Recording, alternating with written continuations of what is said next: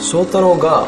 思う美しい、ビューティフルっていうなんかあるじゃん、まあ、曲もね今回の CT 全体として出したじゃん。そうですね。だからそれにちなんで翔太郎が美しいとかなんか僕が考えるビューティフル、そうですね。なんか僕はふとハンガーの芝生に座って見上げる夜空だったり、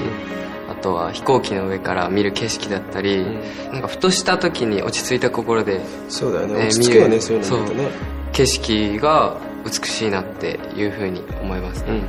黄昏れるのが好きなので。いいね。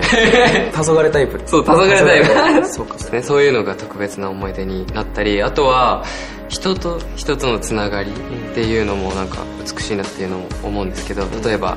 友人、家族、あとファンのみんな、そういう人と人とのつながりって必要不可欠なものだったなっていう風に思うんですけど、やっぱ必要不可欠なことだからこそね、なんていうかな、一緒に作り上げていくその瞬間とか思い出だったり、そうだよね、そういうつながりっていうのをすごく美しいなと思うってことだよね。そうですね、はいはい、そういうつながりが美しいなっていいねいいね2021年に特に記憶に残ってる美しい瞬間ってありますか？僕はそうですね、去年ママの時に、ママあったね。はい、ママあったんですけど、その時一緒にファンの方とステージをしたじゃないですか。僕は個人的にその時ファンと一緒に過ごす時間が初めてっていうのもあって、やっぱり観客席見た時に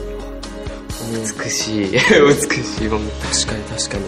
それは翔太郎にとっては初めてだもんね。そうですね、確かにそれは美しい。グリーンライト見た時に美しいなっていうふうに思ったし、なんか自分の存在の意味がやはり舞台の上にあることだなってそこで改めて思ったので、状況がもっと良くなったら、舞台だけじゃなくていろんな思い出を作っていきたいなといいね、思います思います。翔太郎が2022年に望むことは何かありますか？個人的には、シズニーの、ね、皆さんとたくさんお会いするためにいろんなところで舞台をしたいっていう希望があるのと、あとは自分自身もなんかいろんなことに挑戦していきたいなと思って、自分のレベルアップをしていきたいなっていうふうに思うんですけど、語学もそうしかりだり、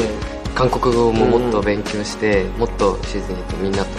コミュニケーション取れるようにいろんなことに挑戦して頑張っていきたいなって。いいですね。そうですね。で、はい、という感じで、じゃあ2022年もね頑張っていこう。はい、ね、頑張りましょう。シャープ